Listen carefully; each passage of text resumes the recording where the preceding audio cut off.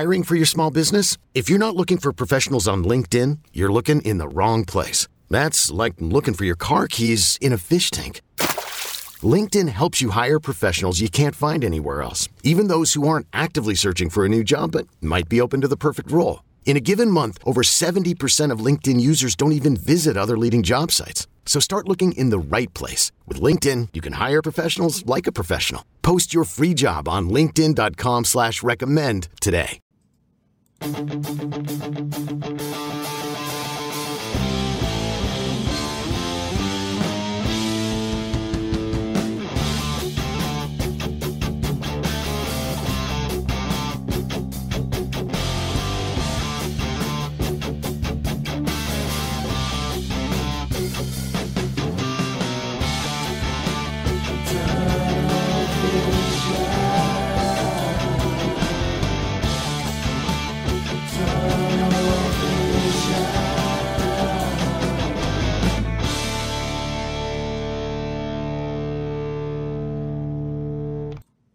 Hello, everyone, and welcome into Tunnel Vision, a show presented to you by USCFootball.com. I'm your host, Jack Smith, joined in studio by Ryan Abraham and Shotgun Spratling. That new intro, first of all, was pretty awesome. Make sure you guys are leaving your comments on the show as we're going to break down USC's matchup with Cal last night, where they won 41-35. You can leave your comments here in the chat wherever you're watching. We can put them up on the screen, or you can call in 512-4TUNNEL to leave your thoughts as we discuss USC's win 41-35 over Cal. Guys, how's it going?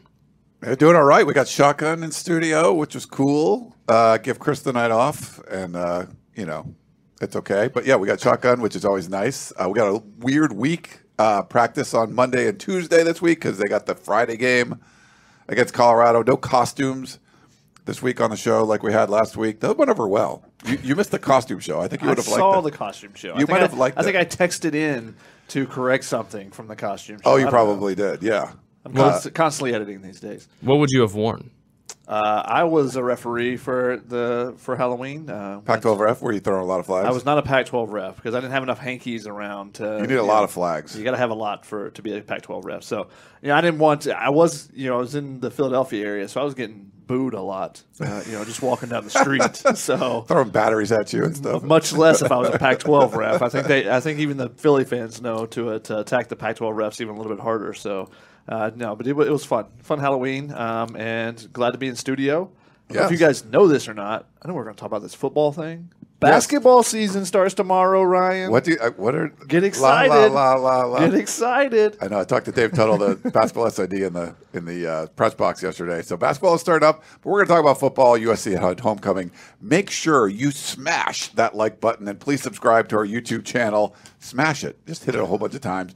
Tell your friends. Share it. We need lots of likes on there, and it's great. We love having these live shows.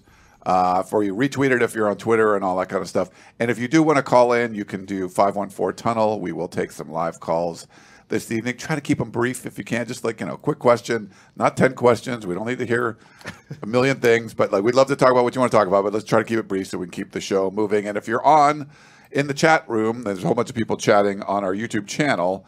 Put question up front, all caps, that'll help. And then Jack can kind of star that and go back and look at it later. So yeah, but we got to talk about homecoming, Jack. USC, they had the LAFC, the MLS Cup going on. I'm trying to get try to park, and it's crazy. There's a million people around because they just won the MLS Cup, the LAFC.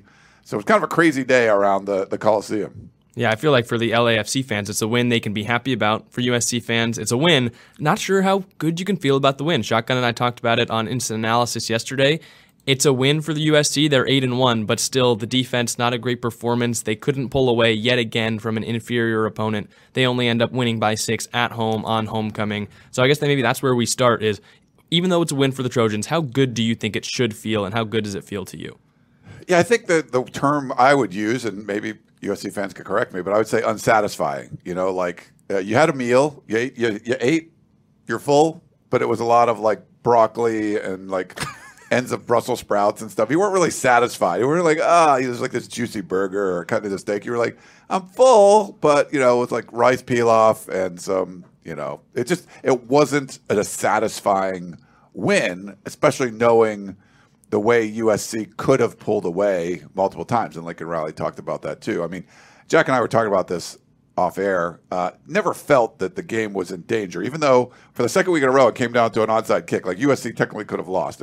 If Cal gets that onside kick, they're probably winning that game. But I didn't feel that the result was going to be in danger. Maybe that's just me being naive, but it didn't feel satisfying. You know, they scored 41 points, but giving up 35 to a really bad Cal offense. I've watched this Cal team a lot. They are not good on offense. Jack Plummer, he looked the most he ever throw this season, 278 yards against UNLV. That was his high. He throws for 406 against the USC defense. So most touchdowns he threw all year, 3. Highest completion percentage, 71 point whatever percent. Yeah, that's not good. So I would say unsatisfying. I don't know what you think. I mean, it was bad defense. Made it for an interesting game at the end, but it wasn't even a tale of two halves. It was a tale of 3 quarters versus the fourth quarter because USC gave up 21 points in the fourth quarter. Yeah. After giving up a touchdown on the opening drive where they just missed tackles, and then seemed to lock in. Like, okay, let's get back in this. And they played good defense for, the next 2.5 quarters, and then suddenly couldn't make a stop for anything. And they had opportunities. They had, after the onside kick that Cal had, they had 3 third down attempts to get off the field. And one of those is, and granted, I think Cal's going to end up going for it on fourth down, but one of those is it's 3rd and 7. They just throw a little swing pass to Jaden Knott. It was kind of a little bubble screen to get him out in some space. And Mekhi Blackman and Shane Lee are both there, and they go shoulder pad to shoulder pad with him on both sides. Neither one of them goes for the legs. And then he turns and kind of twists and goes ahead for 3 more yards and picks up first down. That's just bad. That's bad tackling form. If you're a cornerback, you can't be going shoulder pad to shoulder pad. And if you're Shane Lee as the second defender coming in, you shouldn't be trying to go shoulder pad to shoulder pad, especially when you see someone is already at that same height. You got to go at a different height, take out the legs, especially of a running back like Jaden Knott. So there's areas that need to be improved, obviously, and tackling is one of them, but the technique was not there. It wasn't just that they were missing tackles, but you're not even aiming at the right point. At that, especially at that stage in the game where you need to be hitting people low to take them down. So that was really disappointing to see because they had missed the tackles the last 2 games, and I was interested to see how they would bounce back from that. And according to Pro Football Focus, they had 11 missed tackles on their initial review of the game after having 38 the previous 2 games, so a little bit better. And you could say at least 3 of those were on the opening drive. So for the rest of the game, they only had 8, which is not terrible. That's right in the zone you want to be at. That 6 to 10 range, and you feel good with that. But it's just they're in the impact moments they didn't make the plays, and that's disappointing because that's what this defense had done so much the first 5 games of the season is. When the plays needed to be made, hey, bend but don't break, bend but don't break, bend but don't break, interception. Or you get that stop, you force the fourth down, you force the field goal attempt, and they just didn't do that at the end of that game against Cal.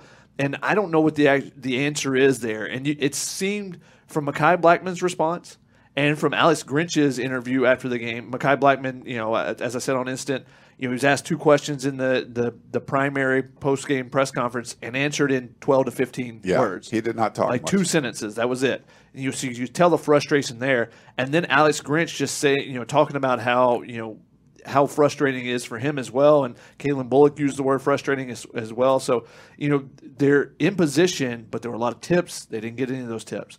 They had chances to get off the field on 3rd down, didn't get off the field on 3rd down. So, it's a combination. The pass rush isn't getting enough time to get there because when they're in their zone coverages, there's guys wide open. And then when they're in man coverage, they gave up the big strikes on the slot fades, on Sierra Wright getting the double move. There were a couple of big-time plays, vertical plays. And if you're giving up those and you're giving up the underneath stuff, then there's no answer at all. If you're Alex Grinch, you don't know what to call because you're not stopping either the over-the-top stuff or the stuff in front. And that makes it that much more difficult. And that also makes it that much more difficult in your pass rush to be able to try to get there because you can throw a fade really quickly. You can throw those quick hitches, the quick slants, that stuff against the zone coverages really quickly. Now, can you force them to run a 15-yard in because it's 3rd and 12?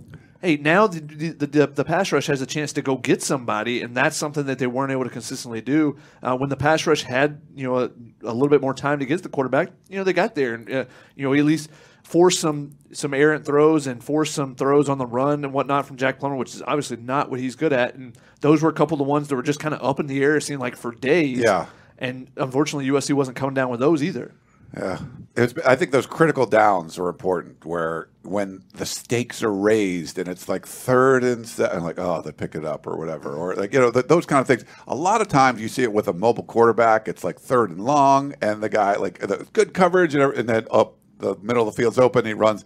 This was Jack Plummer like finding dudes and just keep converting on those down. I think there was about 50% third down conversion. Like, if you haven't seen Cal before, like, and you look at Cal, you're like, okay, that's a good offense. They are not. Like, you would watch their offensive line just be a sieve and just give up. And that's what I really liked about, like, with the second quarter and stuff. They were running downhill. I think Shane Lee started one drive with a tackle for loss. He shot through the line. Tooley gets a sack after that. Like, they were playing downhill. I talked to Shane Lee after the game, like, playing downhill for a while. And it seemed like they backed off of it, where I don't think that was your best defensive strategy was – bring some heat and just force crap to happen in the backfield. Like, make things happen. You're dropping Tuipulotu back in coverage at times. Like, never do that. Like, don't do that again. Like, I don't know what you're doing there. But for me, this was like there was a winning formula that just get after Cal. Just get after Plummer. When you're getting some pressure in the backfield, yeah, you might miss. Maybe you get a PI in the backfield or whatever. But when you're playing like a soft zone and stuff, like that wasn't working. I just wanted to see them get after it. And when they did, for a while, it seemed like it was the time of the game they did, it worked. And then they sort of were playing a different strategy to me, and then it just wasn't working. Yeah, I've got to rewatch the second half a little bit closer. I kind of speed watched it today to get another angle on it after being on the field. But, early you can play more downhill when you're playing man coverage, because you can attack, because then you don't have that easy throw right over the middle. But they're getting burned over the top. So when it gets late in the game, you have a lead, you're probably not going to want to do that because you don't want to give it that big explosive play. You want to at least make them earn it and go down the field. So maybe that played into it. I know in that 3rd and 7 I was mentioning with Jaden Ott, the high tackling, they brought a little bit of pressure on that one. That's why they try to get it out quick to Ott out in the flat. So, Grinch is mixing things up. It's not like he's doing one thing and one thing only. He does a good job of mixing and stuff like that, but they've got to be able to be really good at one or the other.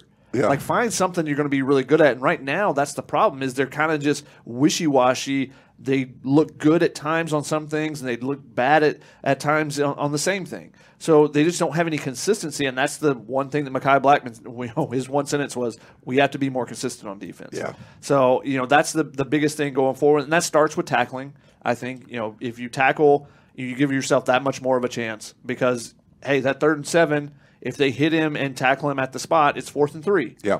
Now you make them make a play on 4th down. And, hey, if it's an errant ball or someone gets their fingertip on it, suddenly you get a turnover on downs. So it just changes the complexion when, he picks up that 1st down and now it's 1st and goal from the 2 or 3 yard line versus it being 4th and 3 from the 6. It can be a completely different change. And, hey, you get off the field there, suddenly the score doesn't look as close as this. You said you never felt like it was in danger. When they got to 3rd and 5, when USC got to 3rd and 5, I was like, they better pick this up or they're going to lose this game. Yeah, but I trusted Caleb Williams to pick it up, and I wasn't. With 2 downs. Yeah, I just never felt that the game was in danger. But that 2 downs is very dangerous, though. You can't necessarily go 4th down because it's a 6-point game. It's not like you have a 7-point, which I thought was a really interesting call by Cal to go for 2 in that point when they were down by 8. I mean, they go for 2 to get down by 6. Basically, that tells you that they felt like, and this is very similar to the Utah game when they went for 2. A little bit different situation as far as the score, going for the win versus getting closer. But that tells me that Cal was like, they're not going to stop us. We might as well just go ahead and get 2 points instead of 1. Whatever we're going to run right here is going to work. And that's a very disconcerting thing as a defensive coordinator, as a head coach, for the opposition with what you have called a very bad offense to just be like, yeah, we'll score this. We might as well go. I think it's an analytics thing where you're going late in the game. You're like, go for 2 now, and then you have a chance. If you don't get it, then you could just score a touchdown. I mean, if you get it, you can score a touchdown and win. If you don't get it, then you could still go for it again and tie. But yeah, like you miss twice, then you'd end up losing if you score twice. But I guess it's just like an analytics thing. It could also Jack's be young. He knows this stuff. It could also be that they got the extra point prior to that swatted down. So there could be some things that played into it. But also, Nick Figueroa, by the way. To me, it feels like going to score. We might as well just go for it. Yeah. It's not Which, bad. if I was the USC offense at times, like, I would go for 2 more often. But I think when they're rolling, it's just like, nah, they're going to score. Might as well Especially go after for it. they missed that extra point or botched the extra point, man. That looked like a circus, by the way. That was Ringling Brothers stuff. So, and then I I believe- thought they would go for 2 at some point. They never did. I'm like, wow, that's kind of weird. I thought maybe just right away afterwards. I got to go for 2 now. So again, I got to check everything. When I pay a lot more attention when I do my participation charts and whatnot. But I believe Jack Casasante got injured on that play because I saw him with a big knee brace on later in the game. Maybe it was a different play that he got injured on. But I believe Nathan Wineta came in as the backup long snapper at one point in the game. So that was interesting that you have a backup in there as part of that operation. So if USC would have needed a field goal late. Now suddenly the pressure gets on a little bit. So so Harvey Hyde, I did the show with him this morning, and he had mentioned that. I didn't realize there was a backup snapper going in there, but apparently, but it was a bad snap from the original snapper. I used to know snapper stuff, but they're not on scholarship now, so I don't know who they are. So Jack Casasante. Jack Casasante. Props to you, Jack. Sorry, hope you're okay. Yeah, I totally didn't notice that they brought a backup long snapper in. Ryan, you bring up a good point about the big plays where that seemed like where the USC defense halted.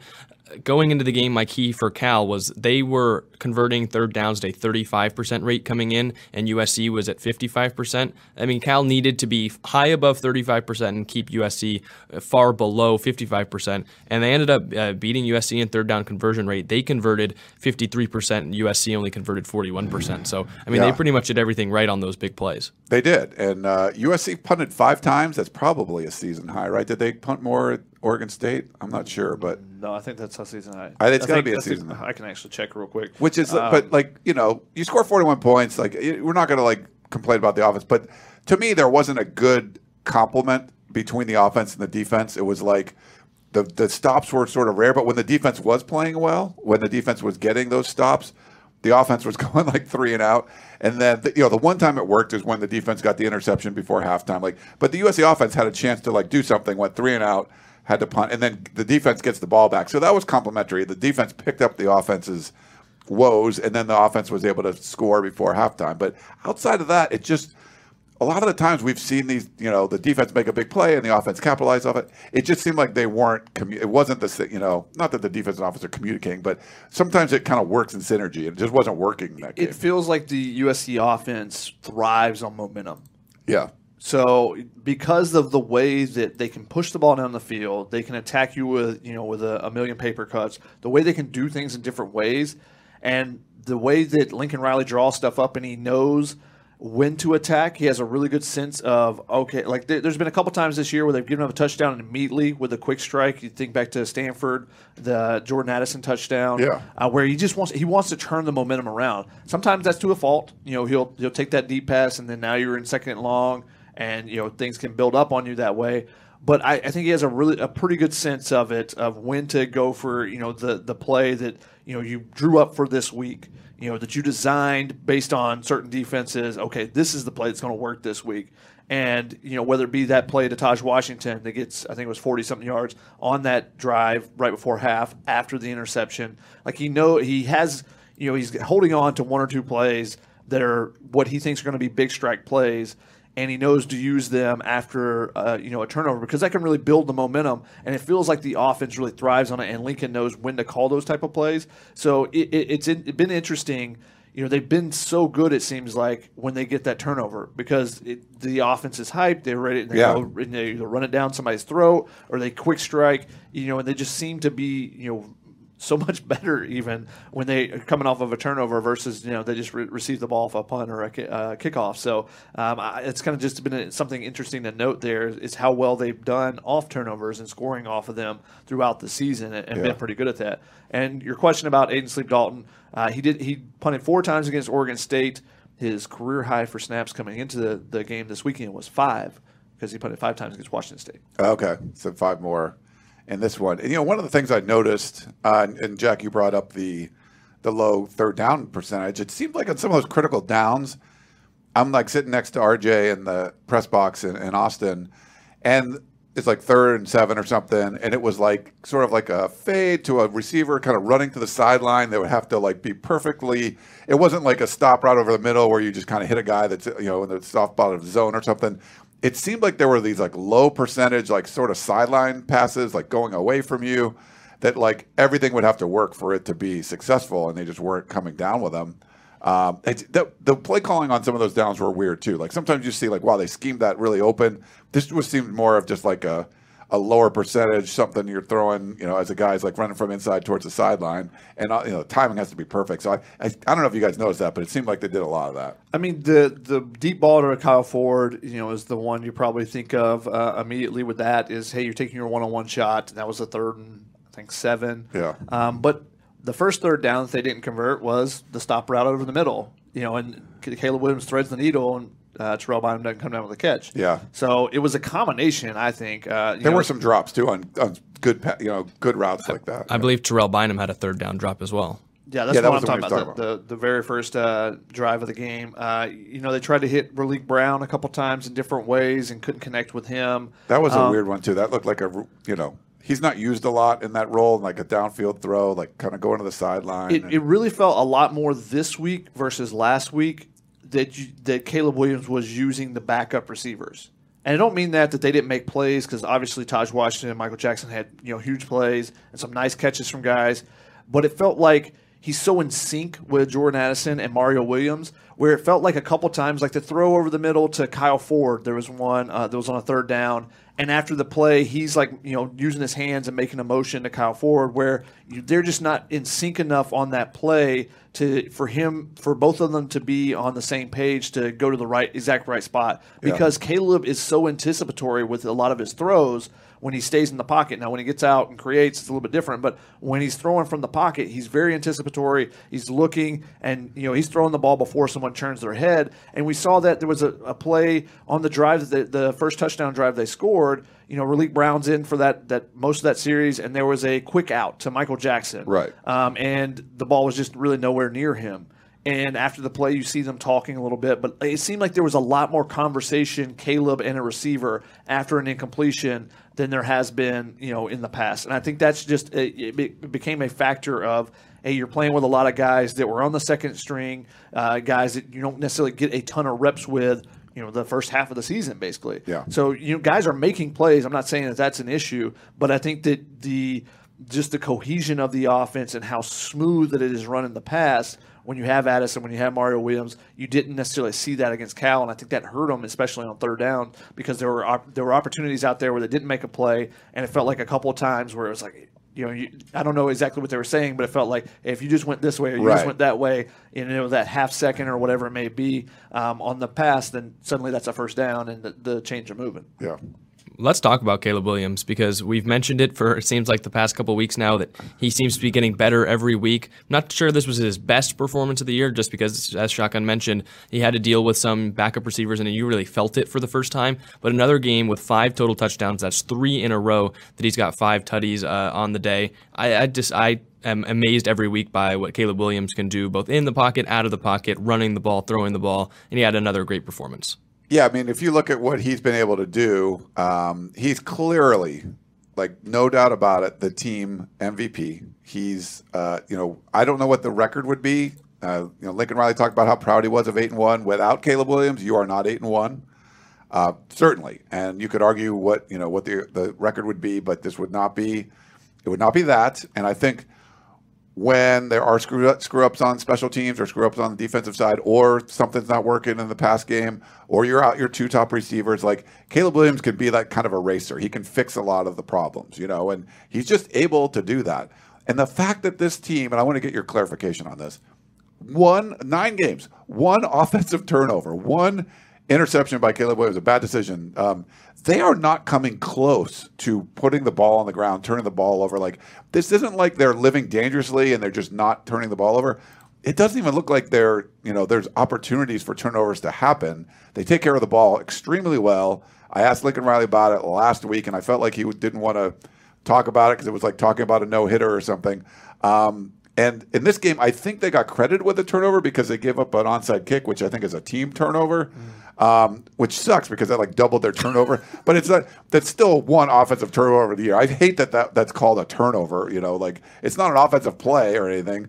But that's amazing to me. So not just how good Caleb Williams is playing, but he's running the show. He's the point guard of this offense, and they're not turning the ball over. And a lot of that has to be because of what he's doing. He's putting everyone in a good position where they're going to make the play, and the defense isn't going to.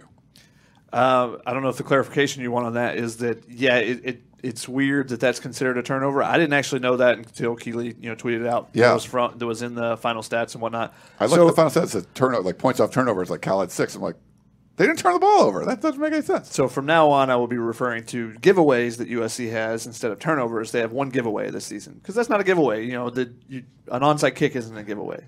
No, that's like a takeaway. The offense did not give away the ball, so therefore it can't be a giveaway. Or you say offensive turnovers. I'm not going that. It's too many words. One word, giveaway. Giveaways and takeaways.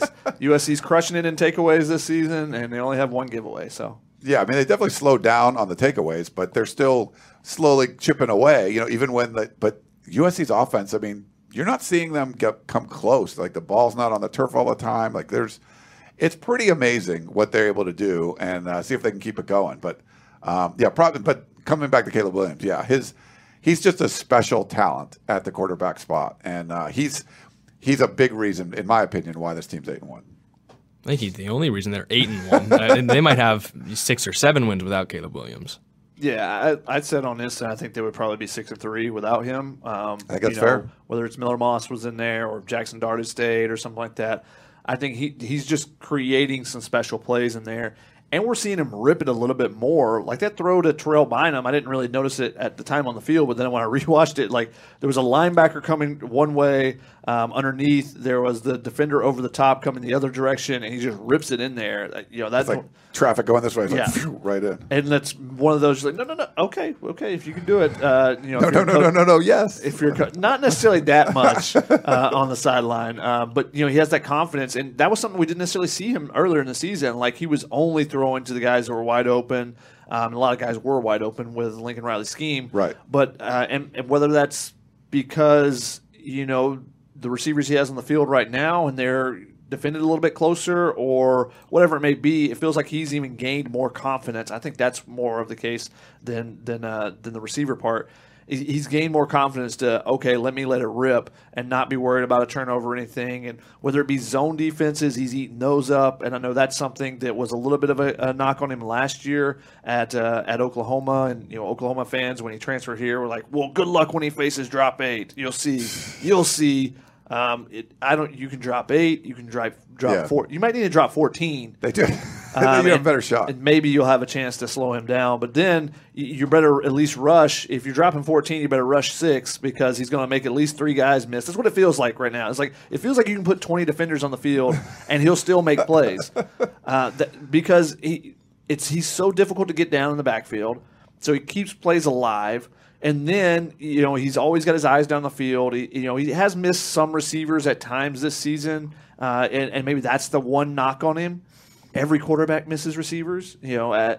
Just that's the way it works. You can't see everything, especially when you're going through progressions. What you see as a fan, you may be like, that guy's wide open. Well, he's looking on the other side of the field because that's where he's supposed to start. But he's made that may be the one knock on him. But other than that, there's nothing you can really say negative about the way he's playing. He is just playing phenomenal right now. And if the defense had the caliber of athletes and playmakers that the offense does, if they were on the same level as the offense, it would be no doubt that everyone would be talking about him as the Heisman frontrunner. Yeah. There would be no question right now because he would be putting up the similar numbers that, it's similar to what C.J. Stroud was doing pretty much before this weekend. It's like he's just carving people up and they're dominating everybody, and that's what you would be seeing from USC right now is Caleb Williams is carving people up and they're not dominating because of the defense right now. Yeah. But he is doing his part for sure, and that's what – it's going to be really fun when they play UCLA, and not necessarily for USC fans, maybe not for UCLA fans, as the game progresses and everyone's, grabbing the Tums and the Rolaids. Who's going to get stops? Yeah, I don't know. But that game might be the 65-63 UCLA-Washington State game all over. I don't know who gets a stop first. Yeah. When you think that, though, that's when it's like a 28-27. That's when what happened? Suddenly it gets sloppy and there's turnovers or whatever it may be. Defenses play well. Who knows? Yeah. But that's definitely going to be fun. And I think for the USC fans that are all doom and gloom about, what's going to – yeah. Are they going to have a hard time stopping UCLA? Probably. I would think so.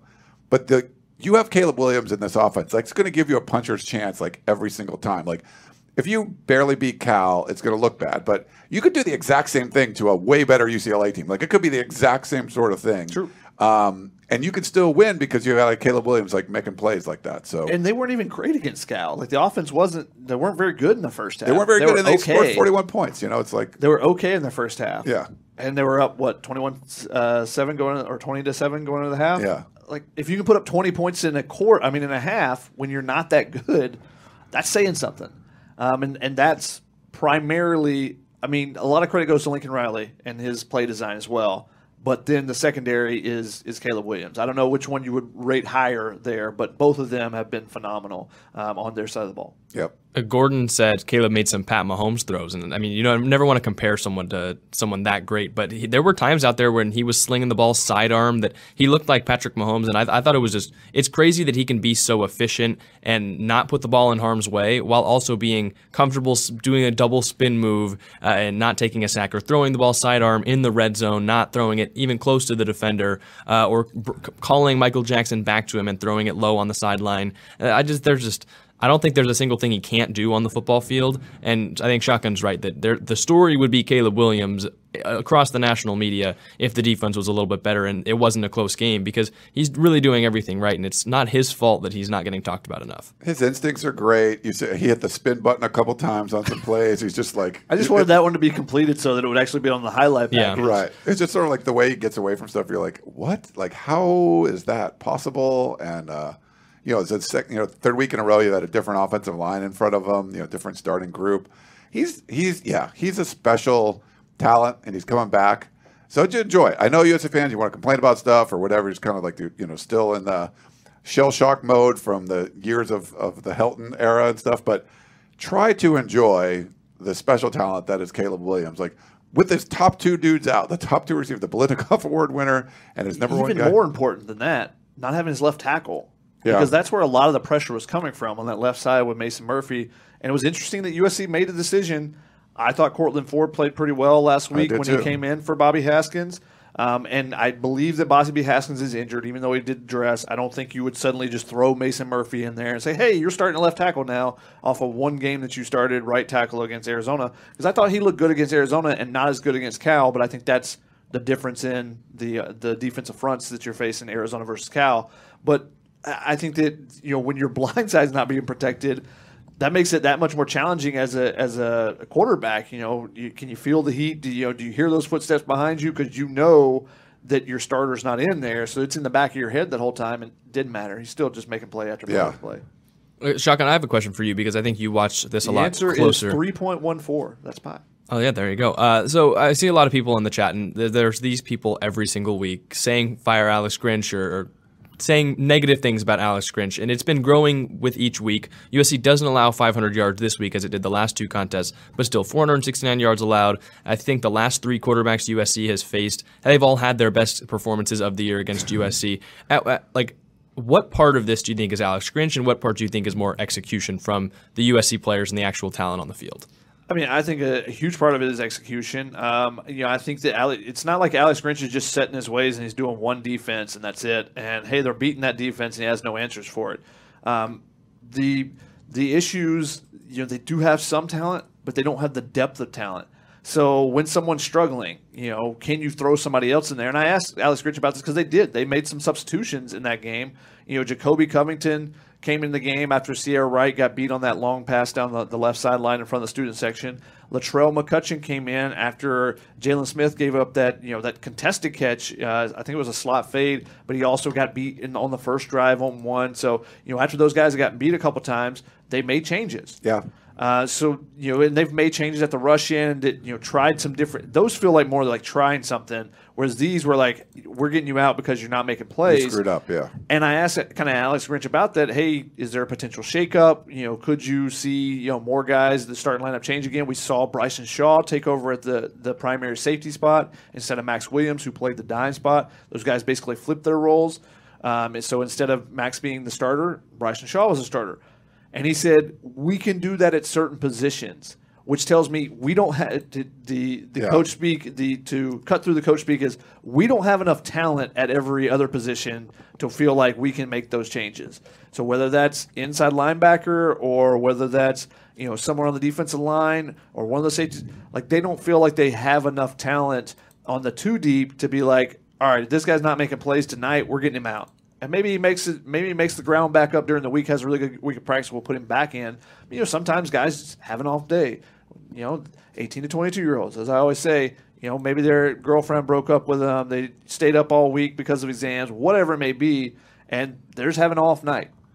Grandma just passed away, or mom didn't want to come to the game, she's mad at me, and whatever. You're thinking about something else. You have a bad game, get somebody out. They don't feel like they can do that. And it kind of is like the Clancy Pendergast, was it 2012, 2013, Ed Orgeron year where Stanford notoriously played 11 players against Stanford on defense because Leonard Williams is not coming out of the game if we don't have to take him out of the game type of thing, because they didn't have anywhere close to being close to Leonard Williams. And anyone else on that defense, they felt like they had to play their starters because those are the only guys they could trust, and that's a big part of it too, is trust. It's all defense coordinators is who can I trust to do their assignment.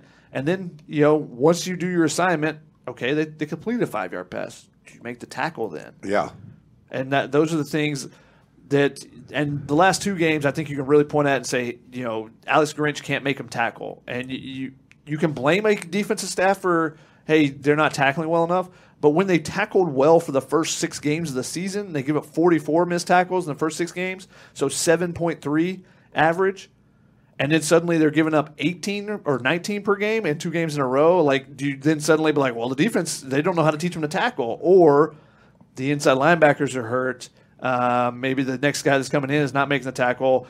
Shane Lee is playing with a cast and he has 5 missed tackles. He's never had that many in his life.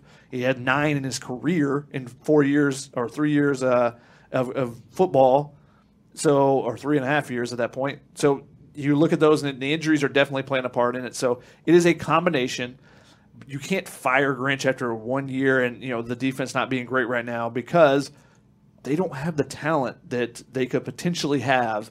And if he has the talent, then I think the defense definitely can work. He obviously knows what he's talking about. He's trying to put guys in the right position, and it's just not working right now. But if they make a couple more plays, then suddenly things don't look quite as bad. You can give a bunch of yards, but suddenly you don't give up many points, and people are right back in the favor of Alex Grinch is doing all right. Yeah. Ryan, you mentioned too complementary football. I think one thing that you have to lay out for defenses like this that are paired with such an efficient offense is the defense is out on the field for so long, and I think that's something that people have asked questions about. Should the offense try and slow down a bit to make it so the defense isn't on the field? And Ryan, you said last week, you don't want them to slow down because why mess up a good offense? But at the same time, USC, after the first quarter where they held the ball for 9 minutes and 55 seconds, held it for 5 minutes and 13 seconds in the second quarter, 6 minutes and 55 seconds in the third, and 6 minutes and 1 second in the fourth quarter. And just because the offense is scoring so quick, the defense immediately going back out there, they're on the field for so many plays. I don't know if that's a discussion we still want to have, considering we see it, another week where USC puts up 41 and the defense kind of crumbles on the back end. But I think that's something that needs to be pointed out as well. Yeah, it's one of those things. I mean, USC wasn't very efficient, though, in this game with like 41% or whatever on third down. So I think that was part of it, too. That Cal was not coming off the field as much, and USC was. I don't think it was just because USC was scoring quickly. I thought they could have run the ball more. It's a good Cal defensive front, though, and I think that, Lincoln Riley's looking at that and like, hey, we're going to have some opportunities to throw the ball and maybe some of the shorter stuff or whatever with this aggressive Cal front. And they kind of shot away from the run. I would have liked to see them run the ball more, but I don't want you screwing up. You got a masterpiece going. You don't want to screw it up, Like, you ever have do you ever have Legos when you were a kid? And like you had like the big castle? No. You never had Legos? Oh my God, that explains a whole lot. You got to have Legos. Sports stuff. Can you make the analogy food? I already did a food analogy. You have this I have this castle. It's awesome. It's all beautiful and everything. And there's but I have this other one over here. It's like a hospital. I want to make it cool, but I lost some of the pieces. The dog ate some of them. And I'm not going to take a whole bunch of pieces out of the castle to try to make the hospital better and just make it it's putting lipstick on a pig over here and screw up my beautiful castle. You have this amazing offense. Do not screw it up. We're doing it. Fine. The offense scored 41 points. They look clunky, and they're scoring 41 points. So I am not going to take away from the offense to try to make things better. on the defense. Can they mix in some more run stuff? Yeah, that's fine. But I don't think that they were going like a million miles an hour, and that's why the defense was on the field too long. If that's the thing, maybe. But I don't think that's what they're doing. It's not like USC is running tempo. Like, they very rarely are actually running tempo. They get to the line, they set, they look. Caleb's checking with Lincoln Riley. He's getting a thumbs up. All right, now he's making different calls at the line of scrimmage. It's not like it's a rush up there. It's not the blur offense of Chip Kelly or anything like that. On the season, it's basically 30 minutes to 30 minutes. I think USC leads time of possession for the season 30-13 to 29-47. So it's not like there's a big discrepancy there. USC's philosophy is, okay, we'll take the air out of the ball a little bit in the second half. We're ahead, but you got to be able to pick up first downs, and they weren't consistently doing that last night. And in the second half, when the time of possession flipped, is okay. Suddenly they're giving up those third downs and allowing those Cal drives to keep going. That was the thing. It's not like Cal was getting when the time of possession switches for USC is like, okay, they're running so efficiently, they're getting the first down on first down. And getting a new set of downs. Whereas Cal, it's taking them 3 downs every single time. Yeah. So then they get more. So that adds up a little bit. But the key there is not to do anything to the offense. It's to get off the field on third down. Yeah. Especially when it's 3rd and 7 or 3rd and long. You got to be able to get off the field. And that's where it's got to be the complementary, where you get the pass rush and you get the secondary helping out at the same time. Introducing the Two-Way V4, where groundbreaking fuel cell technology meets fresh foam cushioning for the ultimate performance. With fuel cell, each step feels explosive, delivering unparalleled energy return. Paired with fresh foam, experience maximum comfort throughout the game. Its lightweight textile upper offers support and breathability without sacrificing agility. Whether you're hitting the clutch shot or locking down the opposition, the Two-Way V4 gives you the tools to play at a high level. Learn more and purchase the Two-Way for yourself at newbalance.com. This episode is brought to you by Progressive Insurance. Whether you love true crime or comedy, celebrity interviews or news, you call the shots on what's in your podcast queue. And guess what? Now you can call them on your auto insurance too, with the Name Your Price tool from Progressive. It works just the way it sounds. You tell Progressive how much you want to pay for car insurance, and they'll show you coverage options that fit your budget. Get your quote today at Progressive.com to join the over 28 million drivers who trust Progressive. Progressive Casualty Insurance Company and Affiliates. Price and coverage match limited by state law. Yeah, I feel like there's a couple players that we should shout out before heading on to live calls and comments. Yes. You had 2 wide receivers who stepped up. Michael Jackson III with another great game for USC. A bunch through the air, 2 touchdowns through the air, and also a nice rush that he could have had a 3rd touchdown on, I think, if he followed Caleb Williams' block. You had Taj Washington, again, over 100 yards, added a touchdown on his own. And on the defensive side, Kalen Bullock with the INT. He did have some poor plays after that, but still a big momentum shift for the Trojans. And then also Tuli Tuipulotu back in the national lead for sacks with 9.5. He had 2 last night. I think he likes playing in the Coliseum a little bit more than on the road. Yeah, his last one was at Washington State in the Coliseum like a month ago. So last 3. Last 3. Last 3. Impressive. Yeah, but for Taj Washington, he's really stepped up. You go from the number 3 guy to the feature wide receiver, Michael Jackson. I mean, that one play was a 3rd and 6, 7, something like that, and it was a little screen pass that looked like was going to get blown up, and not only does he avoid the tackler and avoid the defender and make the guy miss and pick up the first down, he runs it all the way in for a touchdown. So that was a huge play where it looked like it's another one of them they're not going to convert, and he converted basically on his own and then scored a touchdown too. So. He made one guy miss, and then give credit to the offensive lineman who I can't think of who it is off the top of my head. I think it was Brett Nealon, but not sure. That got out in front and got the block on the safety, and then it was gone. It was gone. He only had to make one guy miss.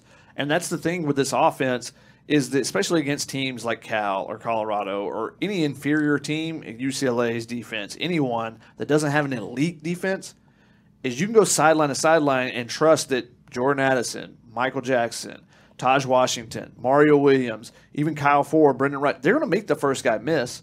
The smaller guys are going to juke the guy. The bigger guys are just going to run through an arm tackle. And they're going to make the first guy miss, and then you're going to get yardage off of that. It's similar, like Drake London's not the guy with the most jukes, but they would throw the ball out to him on screens because he's going to make that first guy miss almost every time, one way or another, where he has a spin move or whatever, and then he's going to pick up 7 yards if they're going to play off, and then you force the defense to come up, and then you can do a bunch of different things. But that's what this offense is predicated on, is like, well, let's get our playmakers in space and let them go to work. And that's, Michael Jackson is showing that, hey, I can be a playmaker too. And that's something where, when you see these other receivers coming in, you can be like, ooh, do they like me? Am I going to get my opportunity, especially in the spring when he's kind of banged up? Do I hit the transfer portal and look for another opportunity? Stuck around and has made it work. And, even though at the beginning of the season he wasn't getting a run, Taj Washington was still getting run. Yeah. Michael Jackson was not. Got his opportunity, and now he's made the most of it. So even when Jordan Addison and Mario Williams come back, he's still going to be getting some reps. He will. Whereas he didn't get any reps until basically Jordan Addison went down. Maybe a handful in the blowout against Rice, but off the top of my head, he didn't have any catches. So you're going to see him back in the rotation. That's the thing. When you get an opportunity, you got to make the most of it, and he's definitely done that. But that's what this offense does. It gives guys an opportunity to make some plays, and when they do, suddenly. You just got to make one guy miss, and you get one block, and suddenly, whoop, you go. Yep. Well, yeah, I think you talk about Taj Washington being maybe third on the depth chart. What was Michael Jackson, seventh?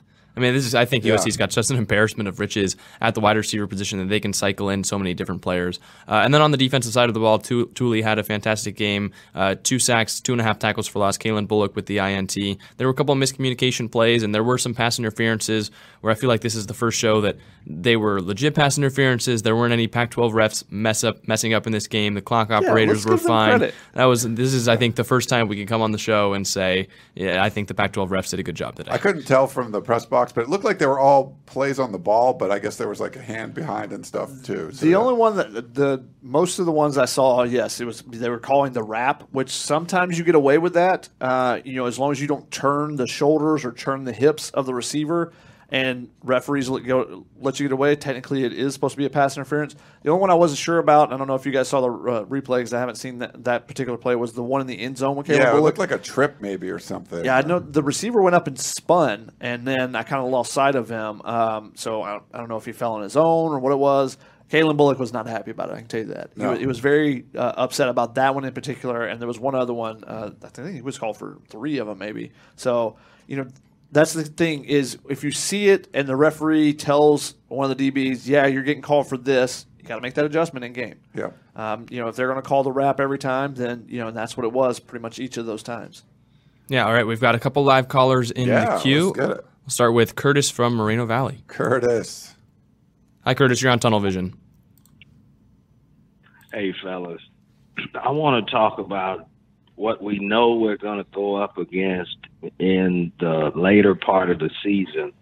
Mobile quarterbacks, guys that can take off with their legs and hurt you.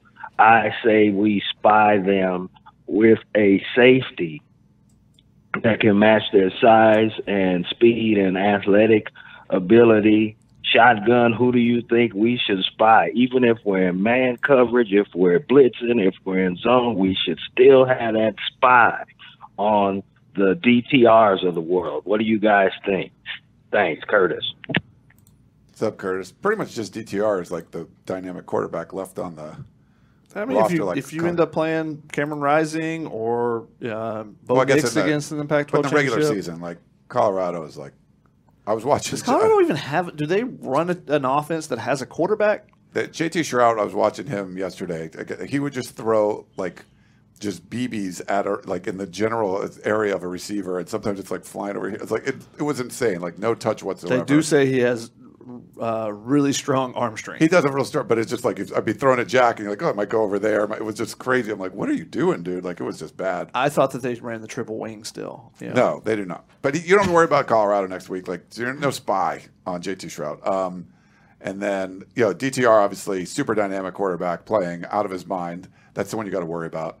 I haven't watched Notre Dame lately to see what's going on there, but there's more of a Tyler Buckner is out for the season, is all I know. So, he was a more mobile option. But who would you spy on DTR? Because they had Eric Gentry was used as a spy before a lot of times. It's hard to spy with your middle linebacker, and I actually learned a little bit about this. I listened to Sua or one of the defenders on a different show. Just because you want to keep those guys, they're the center of your defense. You don't want them, you want to be able to use them in different ways. So maybe it's an Eric Gentry type, but if you're using a safety as Curtis is suggesting, who would you want to put then? Max Williams has the knowledge and he's a sure tackler. Kalen Bullock is the guy you would love to have there, but you don't want to take away your over the top, as your center fielder. So if you can just clone Kalen Bullock, A couple of them. and put him, in there, then you could do that. If you're bringing someone off the bench or something, you could look at, Chris Thompson, but he was injured this past game. Former safety who plays linebacker now. I thought he'd be a good fit in the dime defense, but unfortunately he got banged up, I guess, against Arizona and on special teams, and he did not dress for this past game. So there's not a great, just a perfect person to go do it. It's kind of, and you don't always want to have the same person. You want to mix and match so the quarterback doesn't know. He's looking and he thinks someone's in zone coverage, but they're really focused on the quarterback the entire time. So he thinks he can take off, and that guy's there waiting on him, or whatever it may be in that regard. And you don't always want to use a spy, because then you're playing 10 on 10 basically. And the less numbers there are, the easier it is for the offense. That's why 7 on 7 football, it's much easier for the offense to play 7 on 7. It's something where you got to mix it up. You got to mix and match. But I think the biggest thing is you can't have any of the other inside linebackers try to do it. No. Tua Tagovailoa, Shane Lee, that's not their strength. You're just taking someone out of the play, basically, yeah. Yeah, because you need someone who's able to come downhill and be able to then adjust on the fly. And those guys are come downhill between the line of scrimmage. Let me hit my gap. Let me hit the spot where I'm supposed to be and destroy whatever's there. Yeah. Versus being out in the field, having to dance with somebody or anything like that out in the open field. That's just not their strength. So I don't think that's the persons that you would want to do with it ideally. So there are some options. You could even bring in someone like Anthony Beavers off the bench. I like the type of player, if you're thinking about a safety, is someone that has the size to play linebacker at the same time, or has the instincts to play linebacker, so that you can bring them up close to the line of scrimmage, so you're not having to drop them from deep and bring them up to the linebacker depth on the snap or something like that, and you can kind of move them around in different ways around the linebacker depth. I like the Whitney Houston reference. You want to dance with somebody. Nice. Always. Okay. Well, I think the problem, too, with a team like UCLA, where, yes, DTR is a very mobile quarterback, but they run the ball very well with Zach Charbonnet. Mm-hmm. You don't always want to have a safety in the box, because an offensive lineman gets to the second level, and Max Williams isn't going to get off a block the same way that Shane Lee might be able to, or Eric Gentry even. So I think that's sometimes tough to use a safety. It might make more sense against a team like Arizona, who doesn't run the ball quite as well as UCLA, but they're kind of a multifaceted offense that will definitely cause problems for USC, and we'll see what happens when they get there. I think if USC was going to use a safety, it's good now that I think they've found 3 that they want to play in Max Williams, Kalen Bullock, and now Bryson Shaw, who I've been impressed with over the last couple of weeks. So they might have one more safety at their disposal, which I think we would all agree they clearly don't have at the linebacker position. Is a wealth of people that they can use in multiple different ways. Let's go to Kevin from San Jose to talk about Cortland Ford and Mason Murphy. Hi, you're on Tunnel Vision.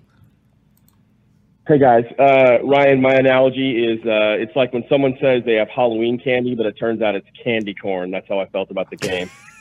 That's for me. I love candy corn. I like it. Great analogy. My question is, do you think that Mason Murphy being chosen over Cortland Ford is more speaking about how much they value Mason Murphy, or how Cortland Ford either is health-wise or development-wise? Probably a little of both. We've heard a lot of glowing things about Mason Murphy. Just even talking to the players, when I talked to Jonah Monheim last week, he had said Justin Dietich took himself out of his normal weightlifting routine to go work out with Mason Murphy to bring him along. So it just kind of told you when he came in, a lot of people were like, oh, that guy's going to be good. For whatever reason, that's what they saw in him. So I feel like he was going to be groomed to be someone that's good. So I think it's a kind of a combination. I don't know if Cortland Ford's completely healthy. He did come in late in the Arizona game, but he seemed probably to me I think they can run the ball really well when he's in the game. But I think they really do like Mason Murphy, and that's probably a lot of why this is happening. Yeah, and Mason Murphy is a guy that is only going – he's probably one of a handful of players on the team that the more reps you can get is the betterment for the team, because he is raw. He does not play football for very long. He started playing football, I believe, his freshman or sophomore year of high school, and then loses the 2020 season basically because of the pandemic. So he just doesn't have a ton of reps. So any extra reps you can get him, which is why in the Arizona game. Now, granted, he was starting this game, but the Cal game, the Fresno States of the world. Like, if you can pound somebody and be up by 3 scores, then Mason Murphy in that Fresno State game, he gets those extra reps. Yep. And so that it accelerates his development. So I think that him getting these reps is a positive for USC down the road, but it tells you that, they think that there's definitely something there, that there's talent there. And he was the number 1 rated tackle in California, his recruiting class season. So, I think that they definitely have confidence in Mason Murphy and want to get him those opportunities. But it is a little bit unsettling, seeing Cortland Ford and seeing what he potentially can do, that they have, that they don't see the same thing in him. Yeah. So like Ryan said, I think it's a combination of both.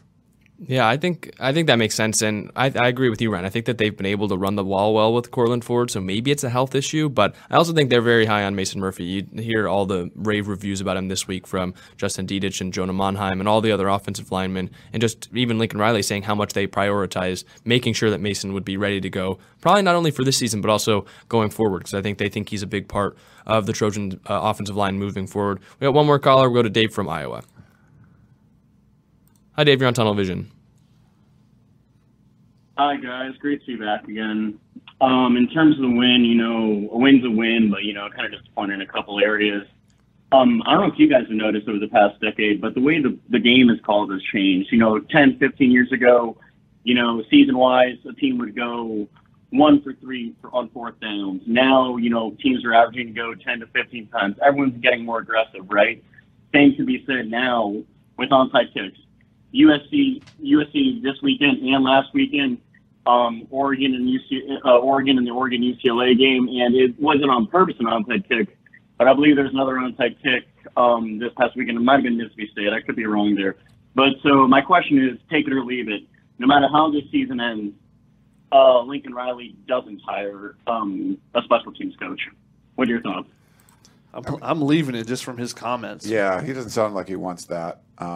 But I mean, there's some onside kicks, but they're still a very low percentage play. It's a desperation thing usually at the end.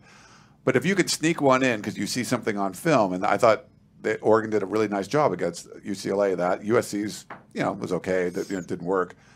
Obviously, Cal snuck one in there, and they did a good job. If you can do a sneak attack onside kick, I think it's good. But it's still going to be.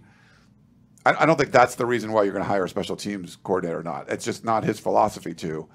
But the way the special teams have been playing, I think it's hurting. I think it's hurting USC on that part of the ball. I mean, some of the stuff is simple, just like don't return it, just fair catch it. You'd be better off. I say return it. They're not getting the 25. USC averaged 16.5 yards a kick return yesterday night. I'm going to get every time the ball is in Malik Brown's hands, I want him to return the ball. All right. He will eventually make something special happen. When's the last time USC returned a kickoff or a punt for a touchdown? Do you remember? It's been years. Off the top of my head. Yeah. Can't be all the way back to Adoree, but that's the first thing that comes to my mind. I always go back to this one, but I remember the Gary Bryant against UCLA a couple years ago. It wasn't a touchdown, but that was a game that, it seemed like after UCLA scored that USC was going to lose. That changed the game. I was kind of watching it, and I'm like, Gary Bryant, you probably shouldn't return this. I was like, oh, well, good decision. If you have elite playmakers, you got to give them opportunities. If you give up 5 yards on it, they get better at blocking because it's not working right now. That would help. Yeah. That usually is the case, and that's when you have a special teams coach. Those are things you work on, but they don't have one of those. The onside kicks, just real quick on it, because the rule changes that have happened across NFL, high school, college in the last decade, I think that's why you see the percentage on, especially in the NFL, the rules are so slanted against the recovery, just with the blocking and everything, where it used to be you went full force and you just blew everybody up, and then someone tried to come in behind to get the ball. Yeah. You can't do that. The ball has to touch someone before anyone fair catch it, before any block can be made. All those type of things. So that's why the sneak attacks are much more effective, and which is why I'm still befuddled by USC not sneak attacking the onside kick they attempted. They just lined up in it and went for it. I don't know if you noticed this. Like, Dennis Lynch turned his body and did it. It wasn't like... Yeah, you want to do that one where you're kind of going forward and then it's just like the little drag kick. I love the one where the kicker recovers it himself. That's a great one. That's really cool if you could pull that one off. But, yeah, they didn't do that. All right, we can go to some questions now. The first Yes. one comes from Cameron on YouTube. He says, question, how crucial is it to get Goforth, Gentry, Addison, and Mario back by the Colorado game? Not for Colorado. It's crucial for UCLA. I think it would be great because you want to shake the rust off, especially some of those guys going on a month since they played. But crucial, no. Riley said he's not holding anybody out, by the way. So I don't know if you believe him. I don't believe anything really he's saying with injuries. Anything that said with injuries, I'm not believing. But grain it's of not. salt. USC is going to beat Colorado with those guys out. But it would be nice to get them back a little bit. Riley did mention a pitch count potentially like for Addison. So maybe you see him on a pitch count, which would be good just to get him some. Like you said, get the rust off. But you need them full strength for UCLA if you can get them. Yeah, we had a question from Breakaway as well. It said, which of the injured starters is closest to coming back in your opinion? I would say Jordan Addison because he did warm up. And Riley said, later in the week they didn't think that he was going to be able to play, but they wanted him to go through the warm-ups basically and kind of to see, if they could get him on a pitch count or anything like that. So that's something to keep an eye on going forward with him, and just because he was the one that was actually able to do some warm-ups yesterday when none of the other injured guys did anything. But keep in mind, this past week he said that he expects a couple of those guys to be back, and they weren't back. So like it's just none of them were. I guess Voorhees was back. None of them were long-term injuries, right? Yeah. No long-term concerns. It depends. Just on don't listen to what he says about it. It depends he on doesn't what want your to talk about definition of long-term is. I mean, if you don't think that three weeks is long-term, then it's not. Yeah. Yeah, I definitely agree, and I think no long-term concerns for their football careers. Yeah, maybe that's what he means, or for their future health after their football careers end. That's what he meant. I think that you do want to get some of them back because you don't want some of their first snaps to come against UCLA in a game where we just mentioned if you got to score on offense pretty much every possession to make up for the lack of defense, you're going to want Jordan Addison to have played a couple snaps against Colorado, same with Mario Williams and others. A question from Herman on YouTube. What are your thoughts on Caleb Williams being a possible Heisman finalist? Mentions USC's remaining schedule, and I know that we've talked about this a little bit, but what are your guys' kind of thoughts on that right now? Yeah, I think he's got a good shot. He's still up there with the odds, like the Vegas odds kind of thing. I believe so. I haven't looked lately. They didn't put him out yet this week. I believe they come out tomorrow morning. I'll get those emailed to me. But he was third last week, and he was a little bit down in some like 12-1 or something from where he had been earlier in the season. But Hendon Hooker and C.J. Stroud were the two guys in front of him. And he had better days than both those guys yesterday. And what is it, 27-1 touchdown interception ratio? 28-1. 28-1. I mean, that's pretty ridiculous. Plus four. Yeah, 4. So he has like a stat padding game against Colorado, and then 2 marquee games, UCLA and Notre Dame. So like you win those, or you have a really good game in those, you build some momentum. Like Carson Palmer won the Heisman because of the Notre Dame game at the end of the season, and that's same sort of opportunity. I don't know if he's going to be able to win the Heisman. Maybe they go on some crazy run. But the question was about him being a finalist. I think he's got a decent shot at being in New York for sure. I mean, he'll be right now. My guess is he'll be top 5 in voting. Yeah. Now, does that get you to New York? You don't know because it could be 3, 4, or 5. It depends. Just like if there's like 3 clear number 1, 2, 3, then those guys go. But I think he's got a decent shot. The question is, are you coming to visit? I'll be in New York for. I'll go to this. Visit? I'll go to New York. All right, for this. We're both going to New York. I'm a voter, man. I want to go. So like. Well, I'm right down the street, so. Perfect. We're hanging out in New York in December. Yes. I'll stow away in your luggage and join you guys in New York. We've got a couple more questions. So another question, Herman asked another one. Can kickoff receiving team waive for a fair catch? And I know, Shadi, you said that you want them to take the ball out. Ryan, I know you've also talked about you want a touchback. Do you think it's worth it for the short pooch kicks where they're catching at the 5-yard line for them to just fair catch it? I like it. I mean, unless you've shown that you can do something better with it, you can fair catch it. I would rather just see him fair catch. There's a funny meme that goes around. The meme with the guy's with his girlfriend and he's looking at the other girl with like the googly eyes, and it's the like USC kickoff returners is the guy, and like fair catch is the girlfriend, and then run it out is the other girl, and it's like USC returners are like always looking to run it out, and it never does anything good. So I don't know, but I love when that meme kind of comes around. Yeah, another question from Alan. Take it or leave it. USC would not make a bowl game this year without Caleb and Tuli Tuipulotu. Okay, take them both out. No, they'd make a bowl game. Like this is a well-coached team, but to be 8-1, you need Caleb. They're making a bowl without those guys. Let's just take the best offensive player and best defensive player off every team and see what happens. These are the hypothetical questions that I'm not a fan of, guys. All right. Fan of hypotheticals. We've got a non-hypothetical question then. And Shotgun, you can start on this one from Kylie from YouTube. How does USC's performance, coupled with the SEC banging up on one another, help recruiting for USC? And Kylie also asked, with USC's rise, coupled with the move to the Big Ten and Alabama's decline, do we anticipate more undecided top recruits to think hard about USC?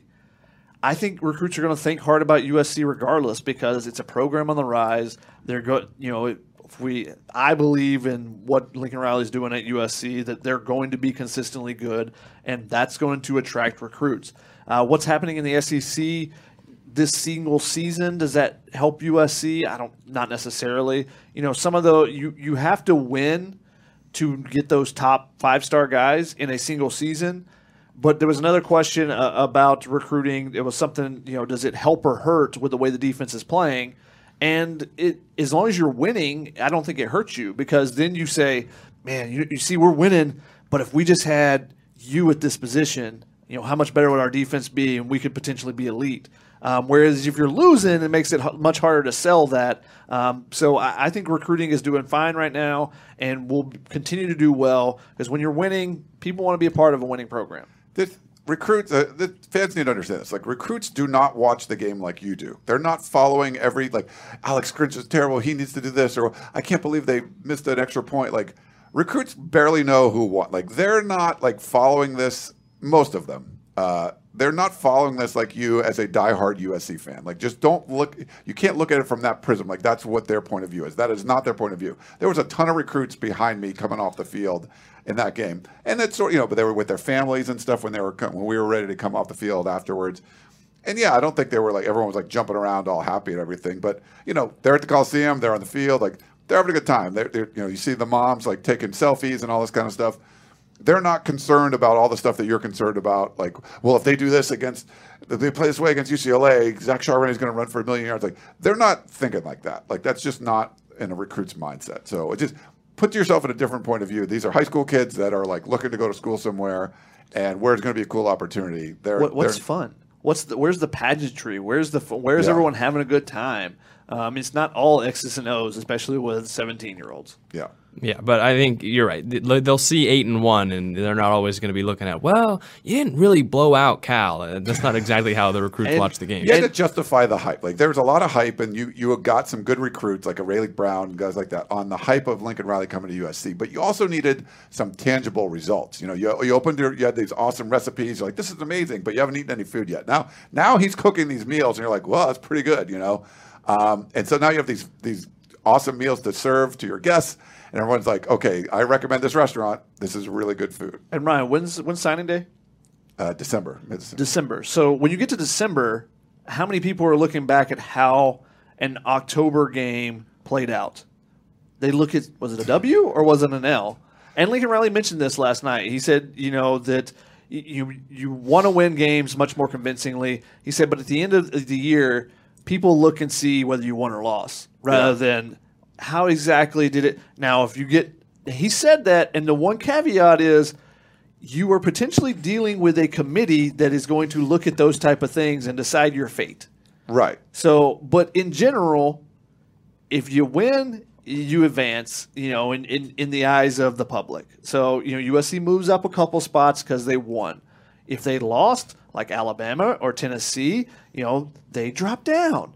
When you win, you go up. When you lose, you go down. It's the general consensus. And we're only talking about defensive recruits. If you're an offensive recruit, what more do you want than this USC offense that's producing with a 7th-string wide receiver? If you think you're a 2-star to a 5-star wide receiver, you're looking at this offense and saying, I'm going to put up 7,000 yards in this offense if, Jordan Addison was doing it, and now, look, Michael Jackson's doing it too. I think if you're an offensive recruit, you want to be a part of this. If I was an elite receiver, I would reclassify. If I was a junior right now, I'd reclassify. Come in for Caleb. And if you're, fast forward to mid-December when the guys are on on TV or on their streaming channels with 3 hats in front of them, no one's going to reach for the USC hat and go, nah, here's the Oregon hat.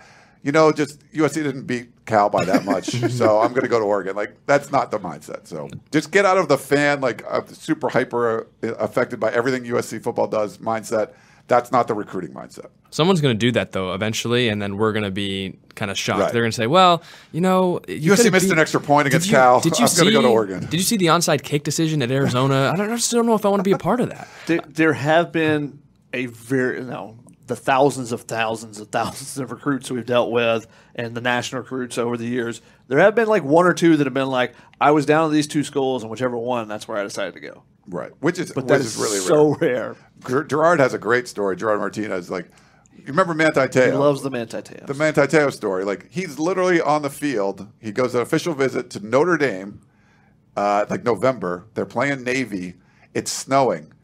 Navy's beating Notre Dame. Students are throwing snowballs from the stands at the Notre Dame players while he's down there, raining snowballs down on him, and he still went to Notre Dame. So, obviously, he didn't really give a crap about what happened in that game or the fact that students were throwing snowballs at their own team. So, well, and I think you look at some certain schools around the country. Look at Miami, which has not been winning football games. They're still getting recruits. So I think it's not all in the X's and O's. And sometimes it's more about personal relationships and seeing where you fit in a certain scheme. We've only got a couple more questions. This one I think is an interesting one. Who do you think is the fastest player on the team? That comes from Andrew on YouTube. Damani Jackson. He ran 10. Damani, Rayleigh would be up 10-1 there. something last year or whatever. 2-2. I don't remember his exact time, but he was the fastest in California, and it was faster than everybody else's times that are on the team right now. So Damani Jackson. Yeah. I think if you had to go offense, probably Jordan Addison. I'm not making it more complicated. I'm just answering one question. Yeah, or Rayleigh's up there too, I think. All right, Ryan, maybe you can start us off with this one. Kane on YouTube asks, does Oregon lose one of their next 3 games? That's Washington, Utah, or Oregon State. Yeah, I think they're going to lose one of them. They've been playing really, really well, but this is a tough stretch. And we know how tough it is to go into Corvallis and play. That Oregon State defense is for real. It might be the best defense in the Pac-12. Utah's a team that can come in there and win. Washington, there's potential there too. So I think between if they go through those 3 undefeated, that's going to be pretty impressive. But I think they're going to lose one of them. All right, and another question, Chuckin. This one's for you. Walker Lamer on YouTube asks, before this ends, please talk about the upcoming USC basketball season. So, do you have any thoughts? You were at practice this week about USC basketball. I just hope that my biggest takeaway from stopping by practice is that I hope that Vince Iwuchukwu gets cleared to play because he is an absolute monster. He's 7 foot. He has gigantic thighs, gigantic calves, and he moves around. I saw him kind of slap boxing, playing around with one of the student managers or whatever, and he just moves so gracefully. I can't wait to see that actually in action on the court because we have him listed in our database at 220 pounds, 7'1", 220 pounds. He is now 248 pounds. Now, part of that is, he's not been able to do as much cardio, so he may lose a little bit, but it's good weight. It's not like he's putting on bad pounds. He has been an update on him that I put in on the Peristyle for those that are members that you would have gotten this information on Friday, but he has been able to work out with the team, doing this strength training and stuff. So that's a positive development going forward. It's step by step by baby step for him, but some positive strides there. So hopefully everything goes well for him and he can come back from the cardiac issue that he had during the summer, and can get back healthy and can get back on the court because I think he's going to be an absolute monster and a game changer for them. Other than the guy who's not playing right now, USC is going to be a 4-guard lineup. They can shoot the ball. The question is going to be what happens on a night when it's not falling. Is there going to be that night because they have 8 or 9 guys that can shoot it? It's not like they got 3 guys and, hey, if a couple guys aren't aren't shooting well, what happens? They do have some creators, and as long as they play together and create for one another, it's going to be a really fun team to watch and could really surprise some people in the Pac-12 despite kind of the lack of depth at the post position with Josh Morgan starting, Harry Henderson, Harry Hornery, Harry and the Hendersons, that's where I was going with that. Yes. Classic 80s movie. Harry Hornery as the backup there right now because they're a little banged up there, and Kajani Wright as well. So it's going to be interesting. It'll be fun to see them tomorrow open the season and see what they have because it's going to be a new look USC. It's going to be much closer to the Dunk City vibes that Andy Enfield had at Florida Gulf Coast, where it was 4 guards, 2-point guard lineup, where you're trying to really push the ball instead of what USC's had the last 4 or 5 years, where we're going to get the ball in Evan Mobley's hand, we're going to get it in Isaiah Mobley, Onyeka Okongwu. We're going to go through the post because these are NBA dudes, and you want to use your NBA dudes. Yeah. It sounds like USC's found their linebacker partner alongside Eric Gentry in Vince Iwuchukwu. If you want to have the 2 tallest linebackers in college football history, if he's actually 248 or a spy, there you go. Last question from Andrew. I wanted to end on this one. He asked, does SC have the team to win out? Yeah, they certainly can win out. Only 3 games on the regular season. You can beat Notre Dame. Stanford beat Notre Dame, so you can definitely beat Notre Dame. Marshall beat Notre Dame. No, Notre Dame also beat Clemson. They also beat North Carolina, and they beat Syracuse. So, but you can certainly, it's not like Notre Dame's not unbeatable. Like Stanford beat them, and Stanford's god-awful. Colorado is garbage. They're just terrible. And they beat Cal, which is crazy.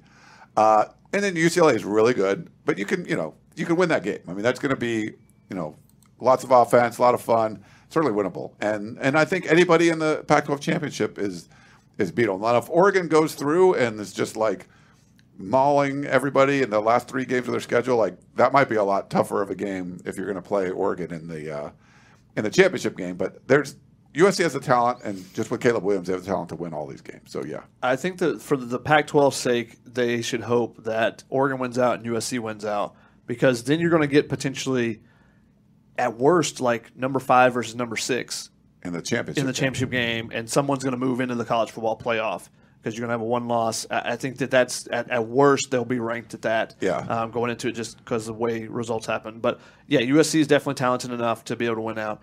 Do they have to play better on defense before those last 2 games of the regular season? Yes. Yeah, they definitely have to play better. I think I agree. And that Oregon matchup might be 5 versus 6 with 2 Heisman finalists, as Bo Nix is one of those guys that we thought could end up in New York, which that would be, I think, a crazy game. UCLA, if they beat USC and don't lose for the rest of the year, might end up being ranked that high, but I think you're right for the Pac-12. I think you want to have USC and Oregon. I also think it's probably the best matchup of any of the 4 teams that we think are in play for the Pac-12 title game. But we'll see. USC plays UCLA in a couple weeks. This week they play Colorado. Do you guys have any thoughts before we wrap it up and send it into this weird week where USC plays on a Friday? Dale had a comment that I wanted to put out there. Okay. It's not a question. It's a comment, so I saved it for last. Dale Wise said, people always just complain. I guess they don't remember when we were perpetually, that'd be USC fans, I guess, one of the most or USC itself. I guess they don't remember when USC was perpetually one of the most penalized teams and never had any timeouts because Clay Helton couldn't manage the game.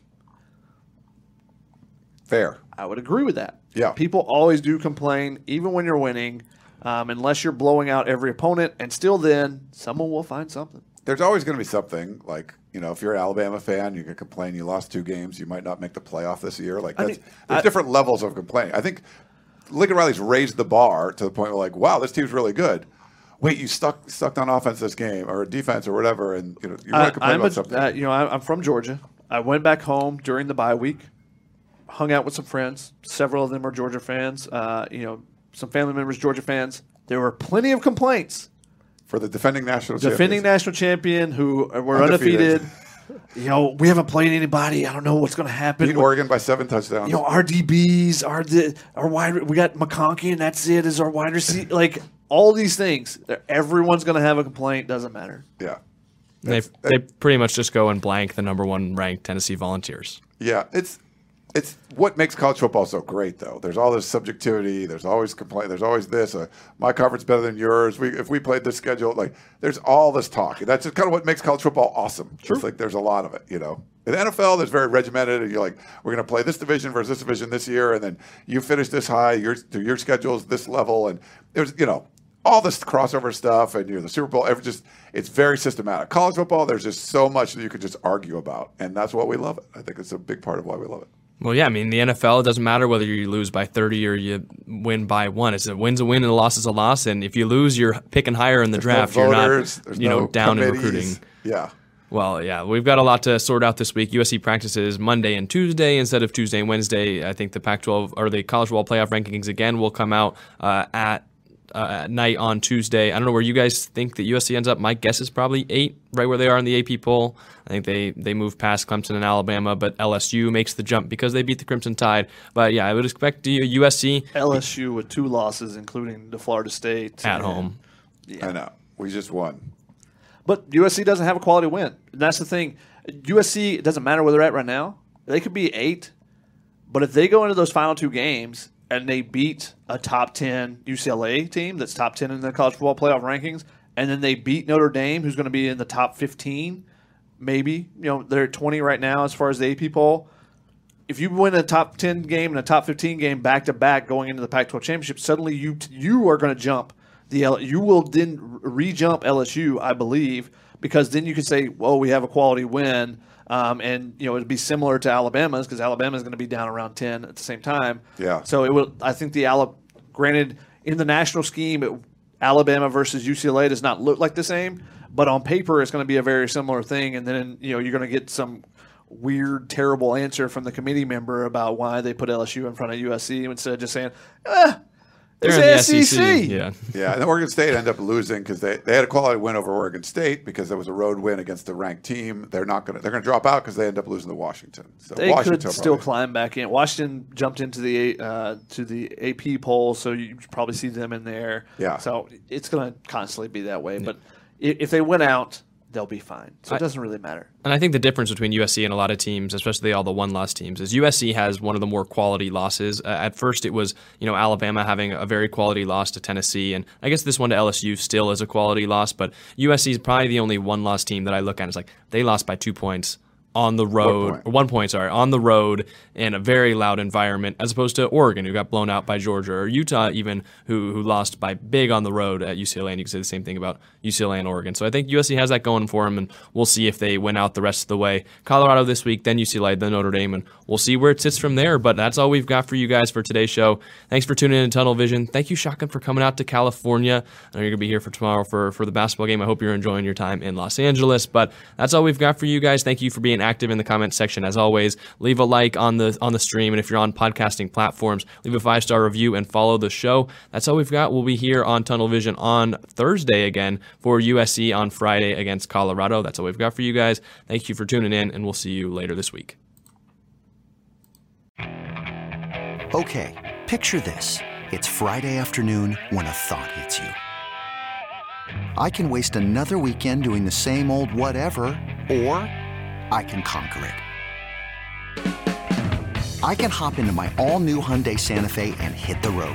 Any road. The steeper, the better. Because my all-new Santa Fe is available with H-Track all-wheel drive, so I can hit the trail without a worry in the world. Heck, with 3 rows and best-in-class rear cargo space, I can pack the whole family in with all our gear. We've got available dual wireless charging for our phones, so we'll never lose touch with civilization, and we won't lose touch with the primordial power of Mother Earth. So which is it? Waste the weekend or do something a little more epic? And conquer it in the all-new Hyundai Santa Fe. Visit HyundaiUSA.com or call 562-314-4603 for more details. Hyundai, there's joy in every journey.